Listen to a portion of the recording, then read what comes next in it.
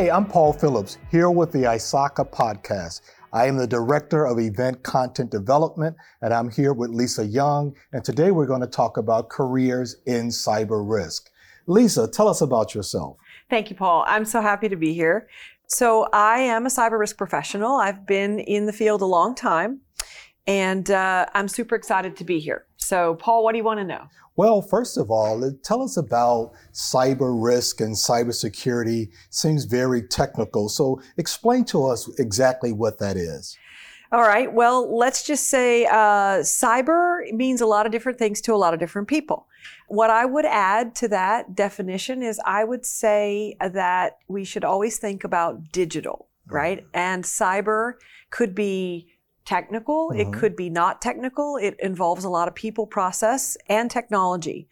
And so as we think about, talking about cyber, it usually has a component where someone is unauthorized or trying to do nefarious things at times.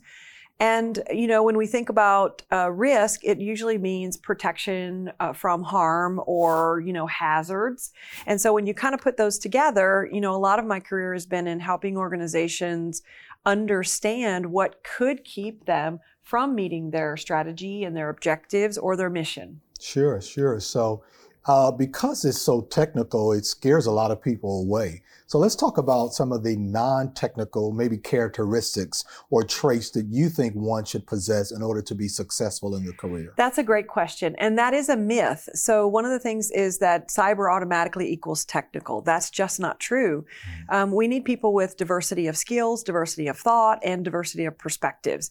And the reason why I say it's just not true is because one of the most important traits that people can bring to the career of cyber or cyber risk is being curious, asking how things work, figuring out how they should work, how they could work better. And so, part of our mission is to help manage the risk to keep our businesses working and operating to deliver their products and services to others. Yeah, that's awesome. Why don't you tell us a little bit about your journey as a cyber professional? Sure. So I actually started as a bank teller. Oh, wow. I didn't go to college right out of high school. I went to work in a bank. And as many of you know, if you've come from banking specifically, there's a lot of women in banking because most of the people who work in the branch banks are tellers, and they're mostly female.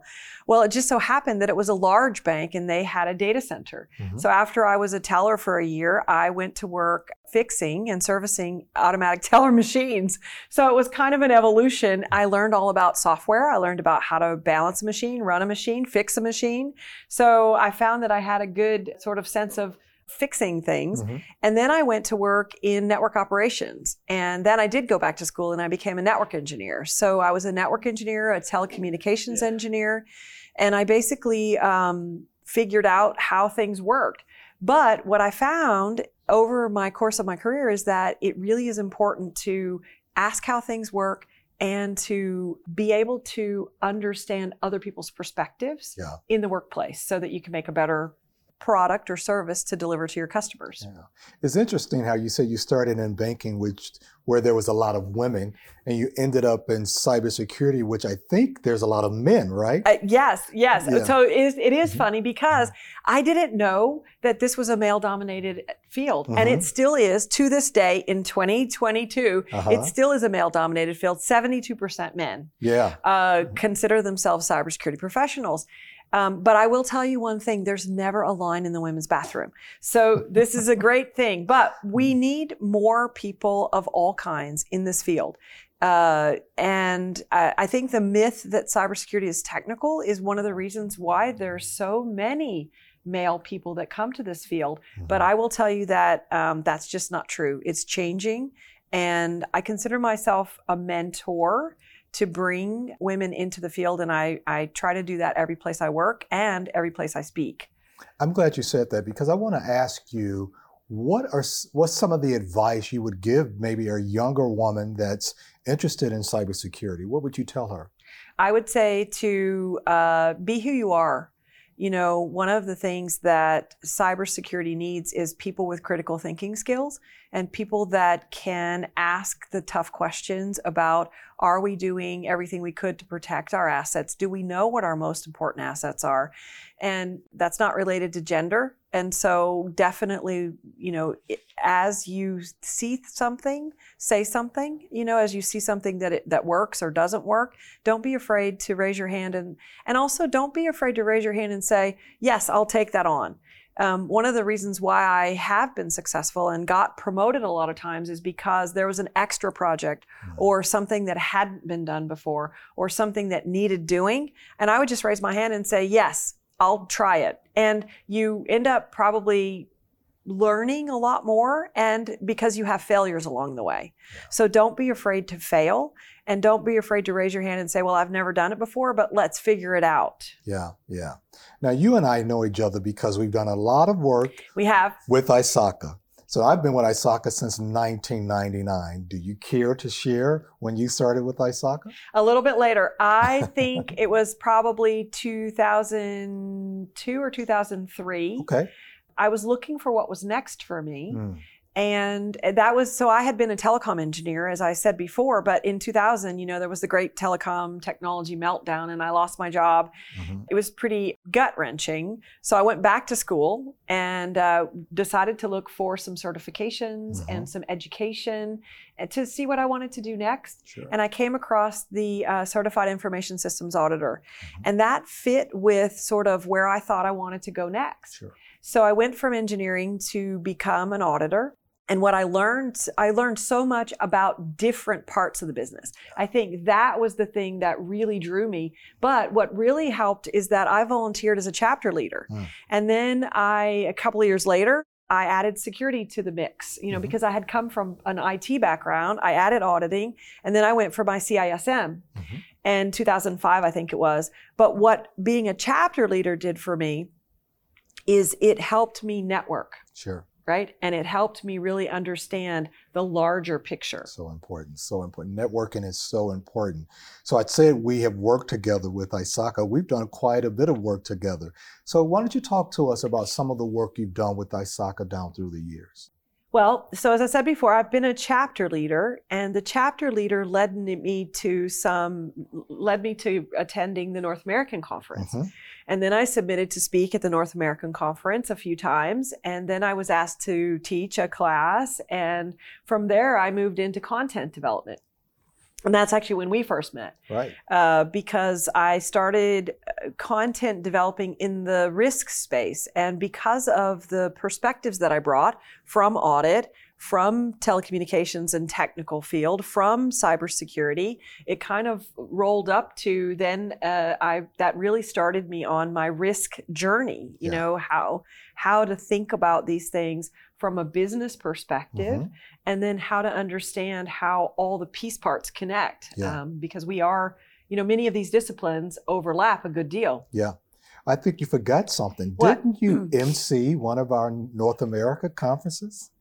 I did in 2017. I don't think there had been an MC before. I think it was a new concept. That's correct. And it was kind of nerve-wracking, but I think that also at the time was the largest number of people at a North American conference ever. That's correct. So that made it a little bit more nerve-wracking. But I was asked to MC the conference, and I have to say it was such a great experience. Yeah. And I think actually they do that now. I think they hire a professional. I was definitely not a professional MC, but it was just so fun bringing people into the fold. Yes. Like letting them know that, no matter where you are in your journey, no matter what you've done, you can change careers. ISACA has so many different career paths, and you can change, take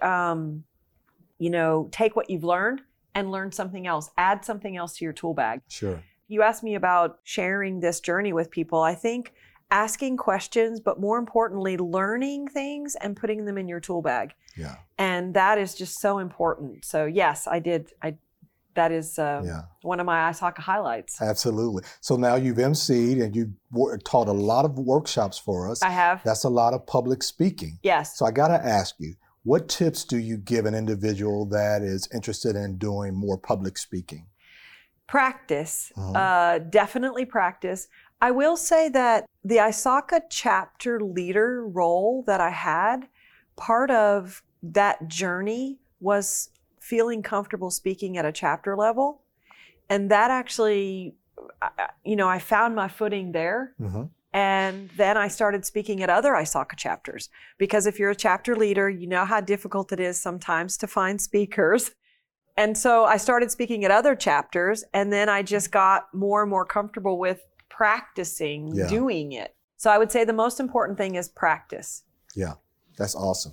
Now, you and I hold a lot of certifications, right? Yes. We're certified individuals. And there's an argument out there that certifications are great and some people think they're not. What are your thoughts? For me, they forced me in a structured way to really study and learn something. I tell my son this often. There is a difference between knowing and doing, but you have to know things first and then do them, implement them, execute them, practice them. Mm-hmm. And the more you do them, you learn them. So what I like about the ISACA certifications is there's an experience component. So It's not just taking a test, but there's an experience component. However, there are certifications for people who are entry level. And so what I like about that is that you can get started with the knowledge and then go do something, right? Use your knowledge to get a role and then practice it and then decide if you want another certification or not. But for me, it did actually cement my knowledge of the subject and the practical application of that subject in the workplace. Yeah, absolutely. So let's talk about what excites you the most about your career with risk and security and public speaking. I mean, what's your favorite thing to do and why is that? I think it's to let people know that no matter where you are, there's always a good, right next step. Mm-hmm. So if you're struggling with something at work and you're not sure what to do next, there's plenty of resources and you can go and ask somebody. That you can go and look something up. Sure. You can go to the community forums and say, I have this question or I have this challenge or, and I think for me, what's most exciting is the continuous learning. Yes. Like I'm always, well, wait a minute. How does that work? Sure. I mean, my favorite job before I got started in all this was I was a grocery store cashier. And I loved it because people would come through with the most unusual things in their basket. And I would say, what do you do with that? And I would say, and how do you use that? And so I think it's just being curious and the continual learning that both the networking and the meeting, like the dialogue we have. Sure, absolutely. The whiteboarding sessions, the brainstorming sessions, how do you figure that out if you don't know what to do next, right? With this digital transformation that we're on, which I think has even accelerated due to the pandemic that we're coming out of, right. And now everybody's working remotely. What is your predictions for the future when it comes to technology? Are robots going to take over all of our jobs? Will there be flying cars next year? What do you think? Well, I don't know if I have any insight into the future, but I will say that what I think won't change is the connection between software and hardware. Okay. I think that, the digital domain in which we live will control more and more of the automation of the water we drink, the food we manufacture, the electric that comes to our houses. And I think that, critical infrastructure and the digital transformation, we're going to need even more perspectives and more diversity of thought in this field. So Lisa, as I said, you and I have worked on a lot of projects together. Now let me think. I remember the first one, maybe not the first one, Getting Started with Risk is a white paper that we worked on together. Yes, and I think that was late 2017, and I think it was released in 2018. Okay. And the official title, I think, was Getting Started with Risk Management. And that one was a white paper about really just how to think about risk. And what made that one, I think, really kick off all of our work together is, remember, I and others, we have an audit perspective. And the audit perspective is very valuable, but it's also very different from the risk perspective. Yes. And so that started our risk journey, Absolutely. That white paper. And then I think we went to Risk IT Framework and Practitioner Guide. Yes. So what's that all about? So I had been a part of the original team that developed the Risk IT Framework way back in I want to say 2007 or 2008. Mhm. And that was a great publication and a lot of good work was done there. But things had changed and evolved and developed. And so this Risk IT framework and practitioner's guide was everything we've learned since the original, Mhm. plus some new stuff that, again, the field of risk management Yes. in this space had evolved, had developed, had matured. Sure. You know, people were using it in different ways. Cyber risk quantification is coming on the scene. So the Risk IT framework is just that, a framework for thinking about it. And then the second piece was the practitioner's guide. And that really is about thinking about how to put these concepts and these tools and these ideas into practical use. And I think that's probably been like the biggest thing I'm proud of, is because then that spawned some other work. Risk scenarios. Let's Right. talk about risk scenarios. So the next thing we did, I think the Risk IT toolkit actually even came before the A little scenarios. bit, you're right. Right? And so think about it. Think about the practitioner's guide was kind of the intro to how to. Mhm. Then the toolkit came and, you know, some of my other colleagues worked on that with Paul, which was fantastic. Yes. And those are, how do we apply these things that we're thinking in the workplace? Yeah. And then the scenarios came on the scene, Right. and my colleague Tony Martin Vegi and I worked on them with Paul. Yeah. And there's been some released already, Mhm. but those are really also an evolution of the previous work in how do we think about telling the story to business leaders and people who are not risk professionals. You know, how do we talk about risk and something that might get in the way of us meeting our objectives in a way that uses common language that people can understand, Mhm. people can relate to, and then how do we think about it, then carry that scenario through to the more controlled design, to the more measurement skills, Mhm. to the more, you know, how do we prevent these things from happening and how do we know how to think about them Yeah. going forward? Yeah. So a lot of good work. We've done a lot of good work together. Yes. And we really appreciate all the things you do for ISACA. Well, I appreciate the opportunity, and I'll just say that, you know, there's more scenarios coming out soon. That's correct. And we would like feedback on those scenarios. Yeah. Paul and I would, because we want to know what's next. Yes, absolutely. Right? Absolutely. We want to know what's next. There's always something that needs improvement and what have you. So I just want to end by saying thank you so much for what you've done for ISACA. And you can run, but you can't hide. We want to keep you around. And you've done a lot of great work, not just for ISACA, but for the cyber and risk community. Well, thank so you. having said that, as an expert in the field, I'll give you the parting words. What words of wisdom do you have to help improve the industry that we're in as a professional? I would say that there's a place for everyone, every perspective, and that we need to keep asking, being curious and asking questions. Yeah, great. So once again, I'm Paul Phillips, and thank you for joining the ISACA podcast.